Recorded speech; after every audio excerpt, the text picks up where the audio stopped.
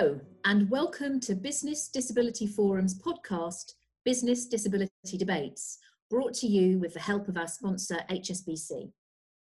I'm Diane Lightfoot, and I'm Chief Executive of Business Disability Forum. This year, 2020, marks 25 years since the Disability Discrimination Act and 10 years since the Equality Act. And so this year, we wanted to take a look back at where we've come from and where is still left to go. To do that, we're launching a series of what we're calling Business Disability Debates to examine, unpick and challenge some of the key issues of the day. We want to do that with a primarily business lens and to look at what organisations across all sectors can do to lead the way and to drive change. We were going to do this at our annual conference.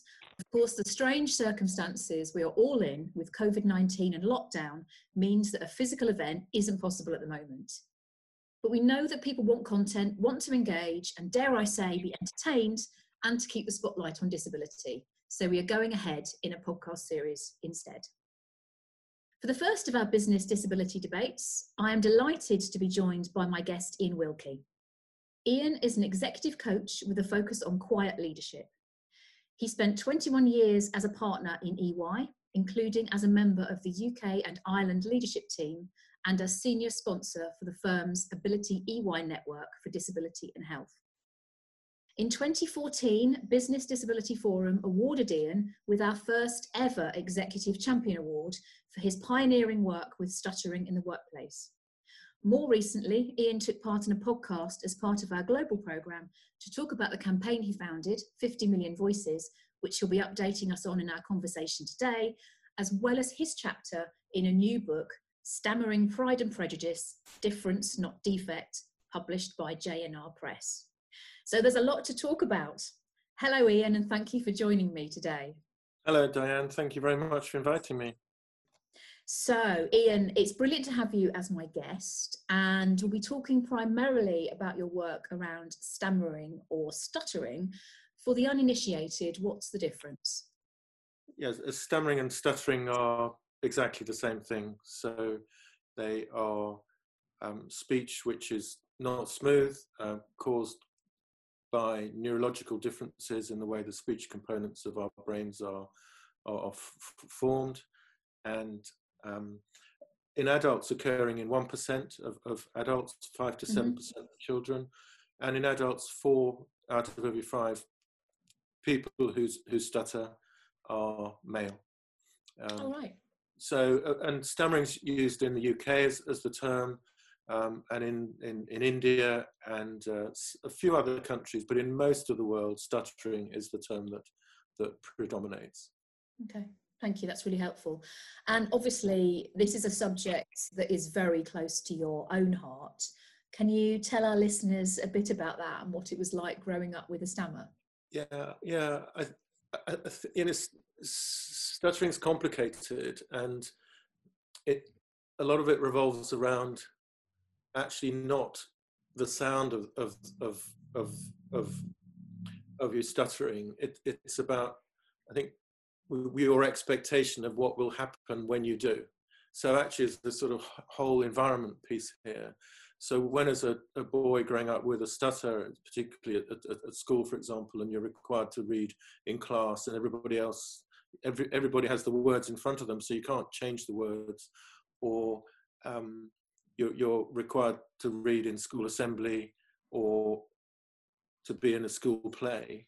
These are all risky points because you know that you may stutter. People say stuttering's what you do when you're trying not to stutter. So the pressure of the reaction you'll get, which may just be sniggers, or it may be laughter, or it may be mocking as you walk away down the corridor, or it may be more social exclusion. I mean, I was lucky, you know, I wasn't in schools where I was bullied for my stammer, but certainly it was difficult. And you know, friends have sort of apologized in adulthood as to how, you know, how they would tease me. So I think, you know, what really happens, it's very similar to the workplace. You learn that speaking out loud, answering a question where you even know the answer, the teacher asks you the question, you know the answer, but you know you're going to stutter on that word, so you'd rather not stutter than give the right answer. So you kind of thought of as well as not not being as bright a student or as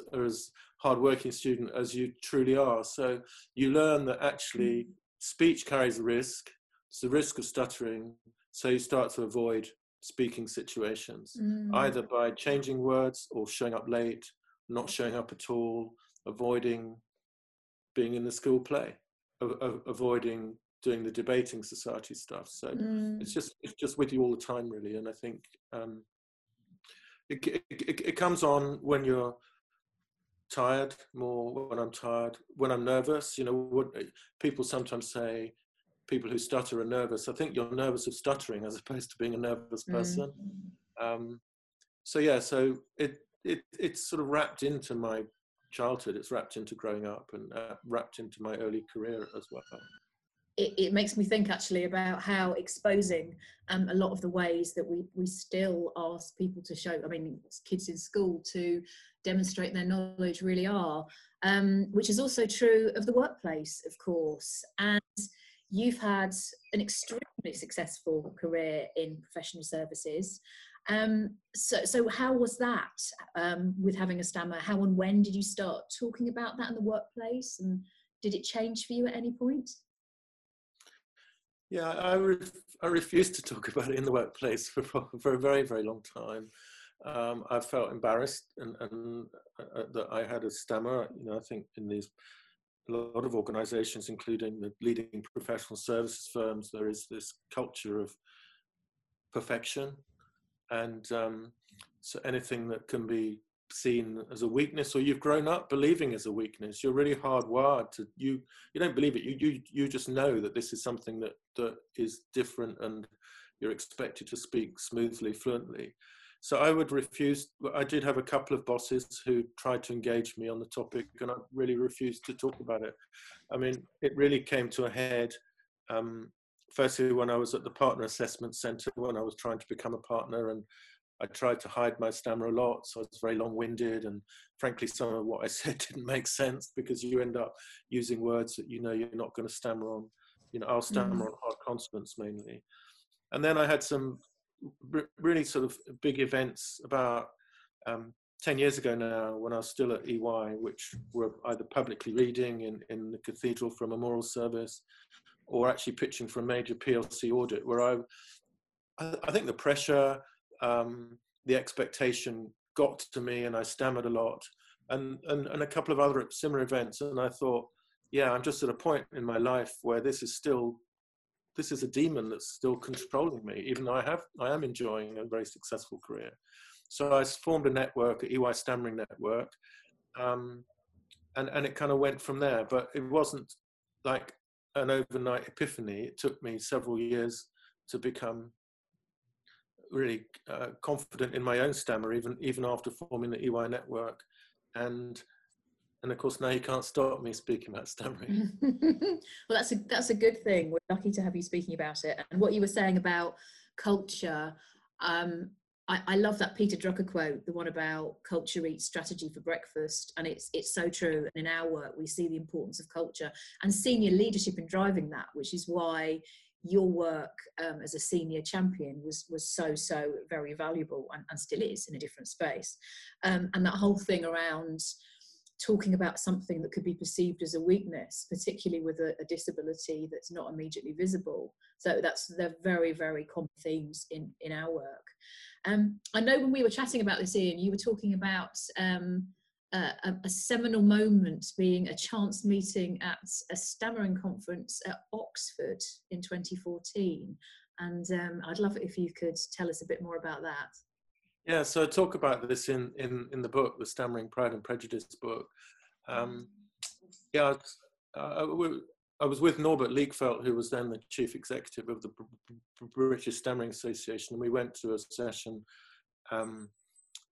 Really, it's about the social model of disability and how it plays into stammering. And actually, I'd never heard anything like it. This was 3 years after I'd formed the EY network, because three people, two of them therapists, and no, I think they're all therapists actually, were standing up and really challenging the whole basis of the conference, which is called Disfluency Conference, but actually saying, actually the problem does not lie with the disfluency, with the stammering.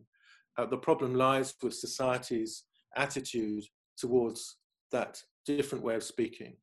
And then really challenging the other therapists and academics in the room to really say, you're asking the wrong question here. And if you're asking the wrong question, you're going to get the wrong answer. And really the challenge was to say, actually, isn't it okay to stutter? And I have to admit, I'd never, ever thought it was okay to stutter, because I'd just grown up in this culture, this global culture, which is obsessed with fluency and obsessed with certain ways of speaking or certain acceptable accents of speaking, certainly non-stuttering speech. So it really was a huge moment. But I also really, for me, because it started to really make me think, well, maybe this isn't a weakness that I feel is so embedded in me. Maybe it could be okay. So I got in contact with Sam Simpson, who was the leader of that group, and invited Sam to see if she would, who's a leading therapist, to see if she would work with me to try and bring something together that we could use in the workplace to help people like me in the workplace become more accepting of our speech.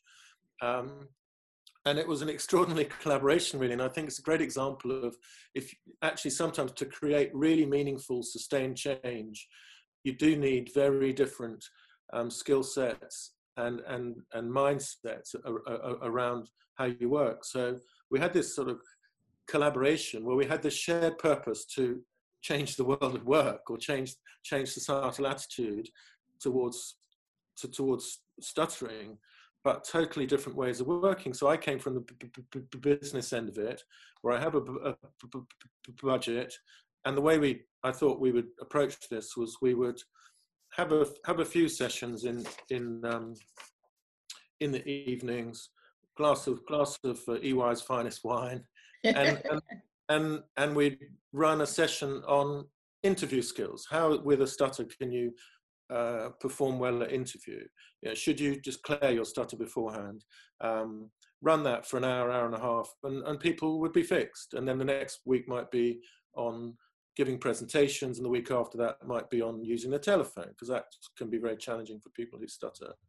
That was how and I felt that would really get quickly to the heart of the problem, give people a chance to learn, practice, and then we'd all be all right. And that's actually a very familiar model, for many organizations. Sam's view, somebody working much more from a personal perspective, was, if you really want to create meaningful change, you have to work with the individual, and you have to get into the deeper work around appreciating the environment you're in, how that's impacting your behavior, your thoughts, your avoidance, acceptance of your stammer, a commitment to change the way your relationship with your stammer, the risks and rewards of doing that, the risks and rewards of sharing and disclosing your stammer, and stammering openly, and even stammering proudly. And so we had this common goal, and I was like, yeah, well, we can't run 20 sessions. That's how long that takes. And feeling that I'll never land this in the workplace if it's about 20 sessions, but equally recognizing that, yeah, actually running a few short, sharp sessions wasn't going to be the answer. So in the end, we ended up with a compromise, really, which was 3 half-day workshops, which we created a program called Redefining Stammering at Work. We ran it for the first time in 2015, and it's been running every year since. And it's just a beautiful program. It works with people who stutter. We've developed, in addition, elements of it where we've run workshops for employers to help them understand about stuttering and how it impacts, and not only for people who stutter, but for everybody else who's listening. But it was working with Sam, and Sam is one of the editors of the Pride and Prejudice book. It's a great example of where you've got a shared common purpose and common values. Actually, having those two very different approaches was what made it work, I think.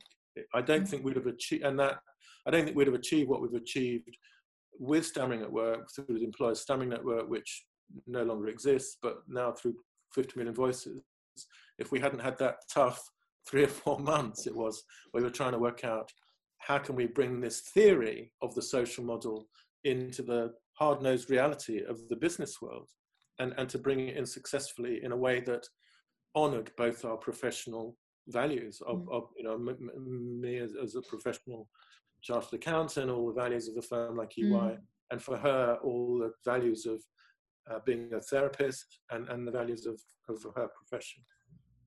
Yeah, I hope you still had a glass of EY's finest, because I'm sure that would have been an additional draw as well, perhaps at the end of the workshop.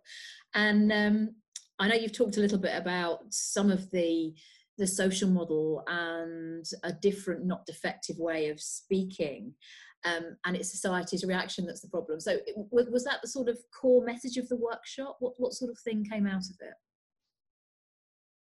Definitely one of the core messages, in the sense of really to challenge that assumption that we all grew up with, that that we should not speak with a stutter, and to do so would expose weakness.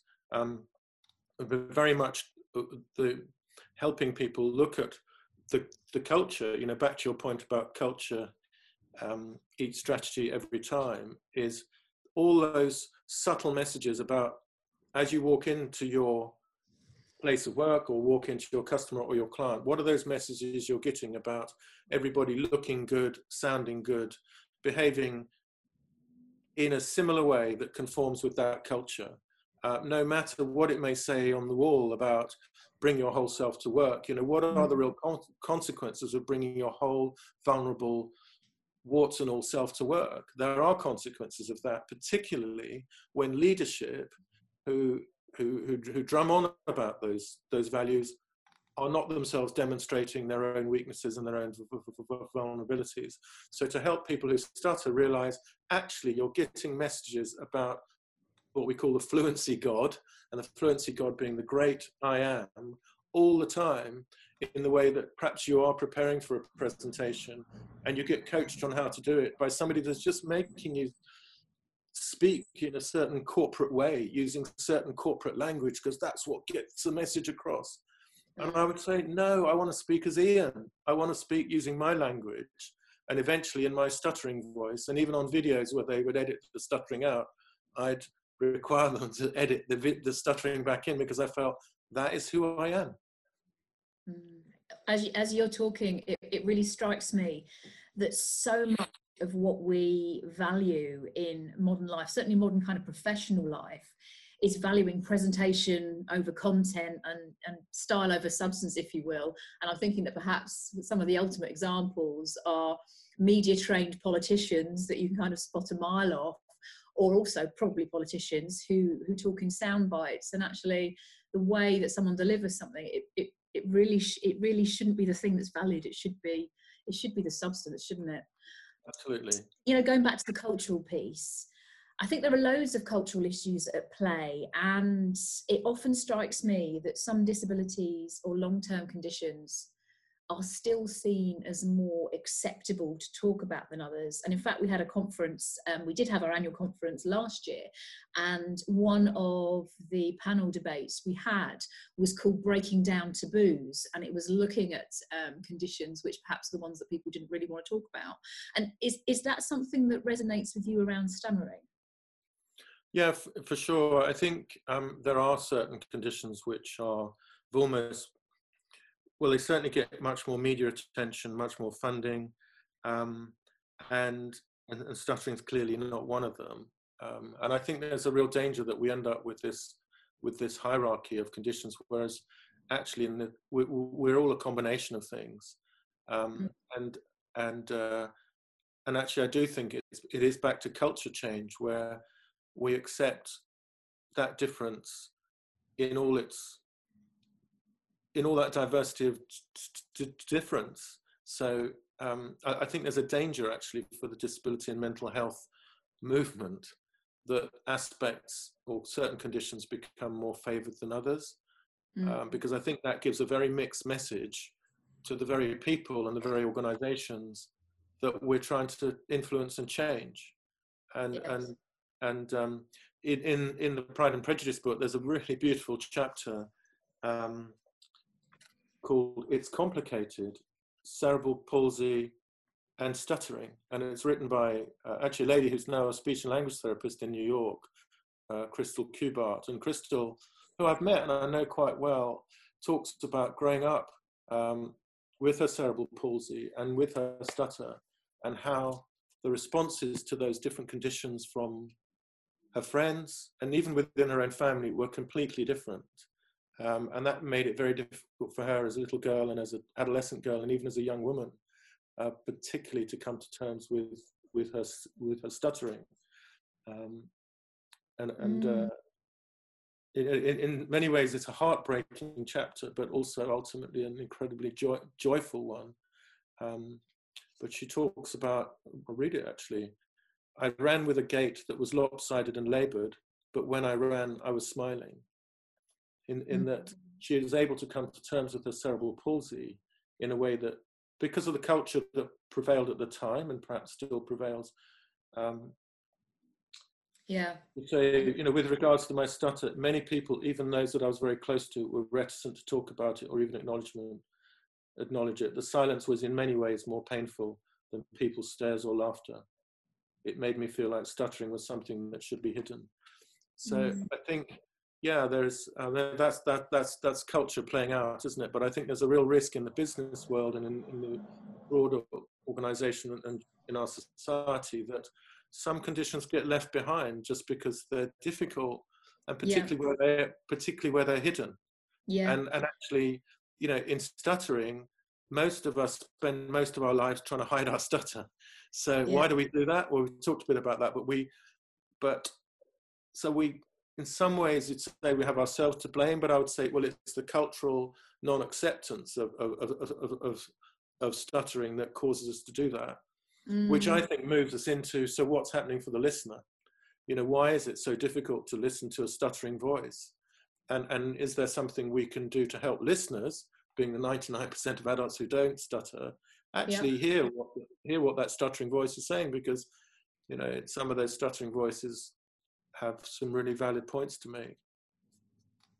And thinking about the listener, I mean, when we were talking before, it struck me that there's a piece about understanding and acknowledging our kind of immediate instinctive inbuilt response to hearing someone who speaks differently, whether it is a stammer or something else, and not beating ourselves up for that immediate unconscious reaction, because we might not be able to control that, but then recognizing that we can then control and choose how we respond to that person. And that's the bit that's really important, and where we do have choice and we do have control and we can make a big difference. So what advice would you give to people listening to this? I think actually in my last answer I said some of those stuttering voices have valid points to make. I really mean all of those stuttering voices always have valid points to make. But the point, my point is the same, that, please give every voice, whether it's a stuttering voice or a strong accent from a different community, or a high-pitched voice or a low-pitched, give all those voices equal chance, because actually the way we speak does not really impact the quality of what we're trying to say. Yes. I think the listening part is fascinating. We know from research that hearing a stuttering voice actually creates the emotional parts of the brain become stressed.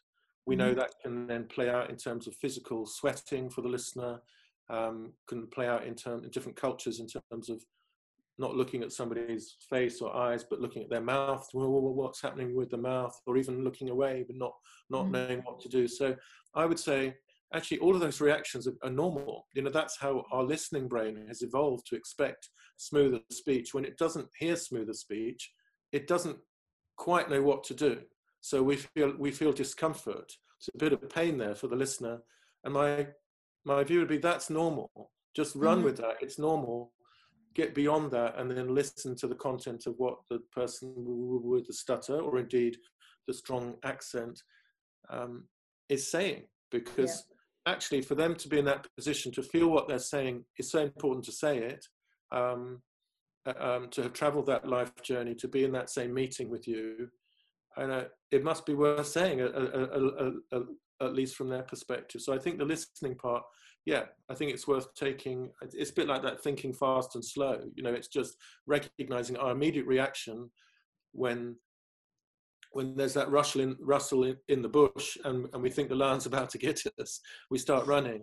Actually, you know, the next reaction is, hang on, I live in suburbia and there aren't actually many lions around here. So yes, I do it's probably a squirrel. It's probably okay. Yeah.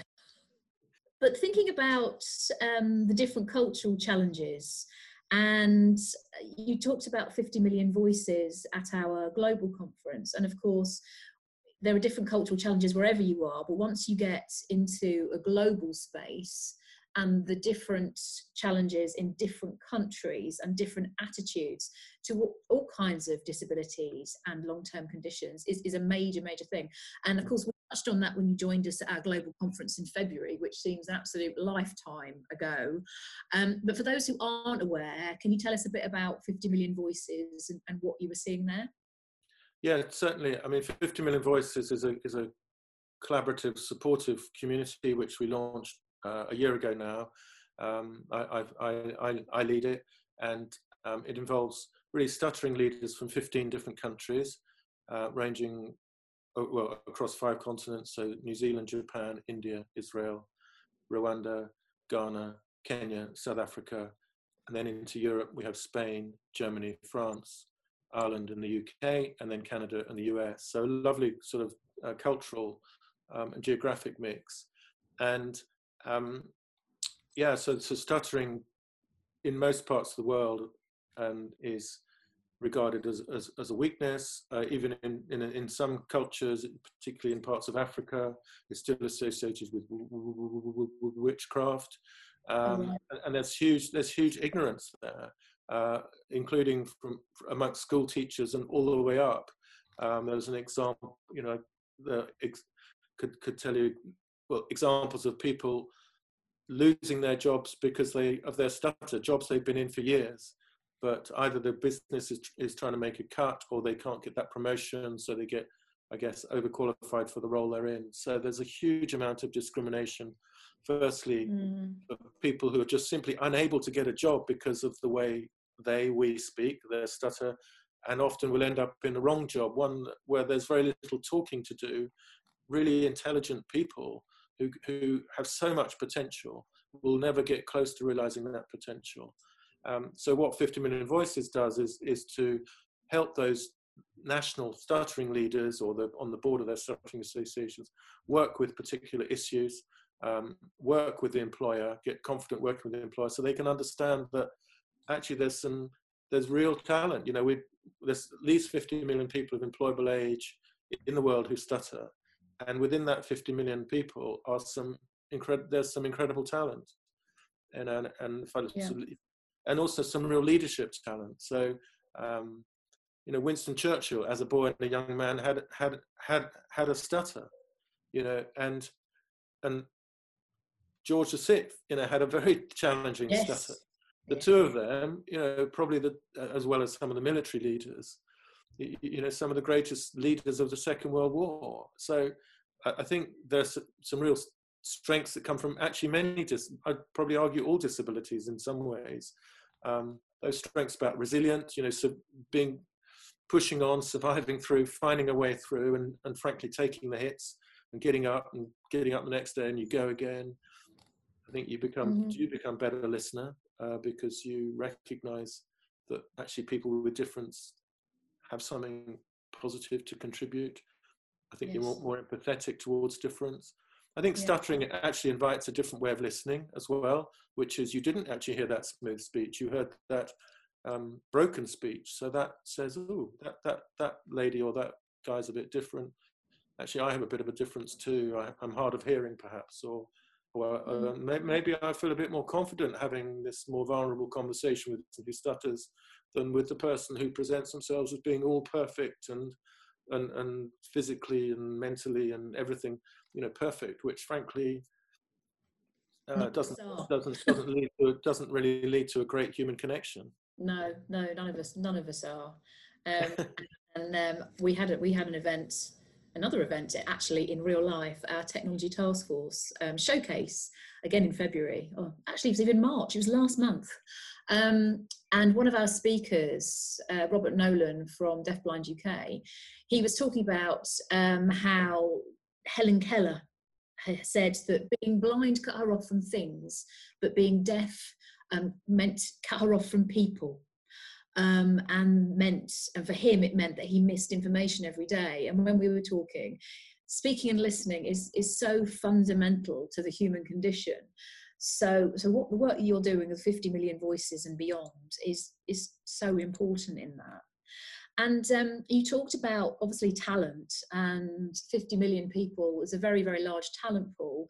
And I think you're also offering a mentoring program for people who stammer, with mentors who themselves stammer.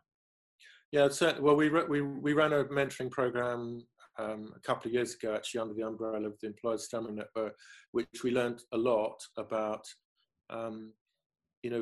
This was for young people who stammer between the age of 18 and 25, so leaving education and either going into further education or into the workplace.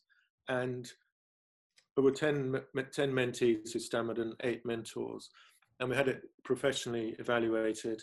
And it was great that all the mentees found the program to be either very helpful or extremely helpful in terms of how they coped with that, with their speech, with that fundamental life transition, out of school into that next stage. And one of the really interesting pieces of feedback was the most significant attribute they felt the mentors had was that the mentors had a stammer.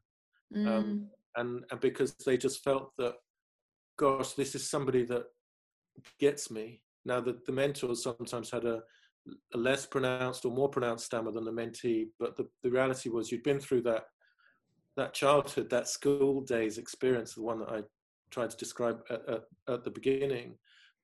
So there's that connection, and I think it was massive, actually, and I've seen evaluations of other mentoring programs, and they just don't have the same level of positive feedback.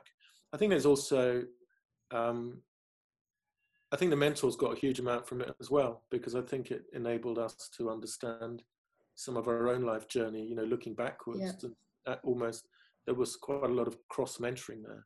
Yes, no, I can imagine. And that the point about connection and shared experiences is so important.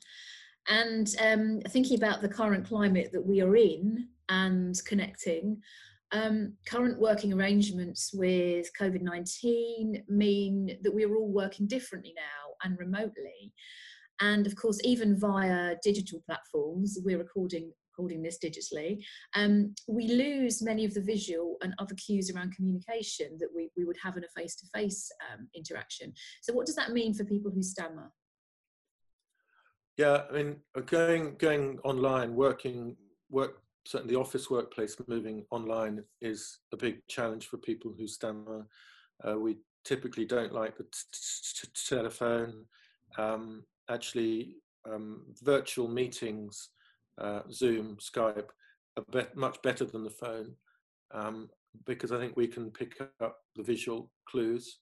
But where it's just the sound of your voice and somebody else's voice, I think that focus on the sound, for some reason, triggers much more stuttering for people who stutter than a normal conversation. Equally, I do think people who stutter will often find it very difficult to get into a meeting, because by the time we've framed what we want to say, probably by choosing words we gamble we're not going to stutter on, the conversation's moved on, or actually we just get talked over because we might be hesitating on a word, and meetings are by their nature often quite competitive. So in some ways, I think that formats like Zoom give people who stutter another opportunity to get into the conversation. I think a big piece of advice would be to really know the technology well, know that on Zoom there's a hands up feature, know you can wave, perhaps talk to the chair or contact the chair beforehand and say, look, I have a stutter, or I'm a quiet person, I struggle to get in, can you bring me in? You will visibly see me. So if I'd like to be brought in early in this meeting, not late in this meeting, if I can get in at all. The other thing we found actually talking to or listening to the leaders around the world is that actually by going online and their meetings with their communities going online has been very helpful to people who are able to get online in terms of social isolation. And many people who stutter are isolated normally because it's quite harder to build relationships. So it sort of enabled those communities to come together. So the leader in Ghana was saying that he's getting much better attendance to his Zoom meetings than he normally gets to his physical meetings. And that obviously, he's saying he's thinking about that now for how they take it forward. And also, he's also introduced what he's called the shepherd sheep system, whereby some of the more experienced and perhaps more confident people who stutter are checking in with half a dozen others who, just to check they're okay, they may be isolated, how they're getting on with their work, how things going with their stuttering, and then that 6 has another 6. So actually that's been a really positive development. It's enabled the Ghanaian Stuttering Association to start to build a sense of community that for some of those members who stuttered, they weren't able to get to those events before. In India, I think they used to have a Indian Stammering Association meeting, whether it was monthly or obviously in different cities, whether it's weekly or monthly. I think it will depend on the leader and the size of the group. Now they have two virtual meetings every day. The first one starts at 6:30 with yoga. Oof. So you can imagine all these people who stutter all across India doing yoga at 6:30 in the morning, and later in the afternoon they have a more a sort of check-in type meeting for, because they've got really tough lockdown in India. Yeah. Well, it's really nice to hear that there are some positives coming out of the new way that we all are required to work at the moment. And going back to what I said at the very beginning, that we can keep the momentum up around disability and around stammering, and actually because it makes such huge impacts on people's lives. I think that's probably brought us about to the end of the podcast. We have covered shepherds, sheep, lions, squirrels, and downward dogs, I think. Any final words from you, Ian, about what you would say to people in terms of thinking differently about stammering? Yeah, I would just invite you to think, about stammering as a different way of speaking. And actually, I think to use it almost as an entry point for a bigger conversation about different ways of speaking. We all, virtually everybody in the world speaks, and yet we all speak in our own unique way. And I do think that, I'm very privileged. I work in London. I speak with a Southeast London accent, a Southern England accent, and it's an accent which often prevails in the workplace. So.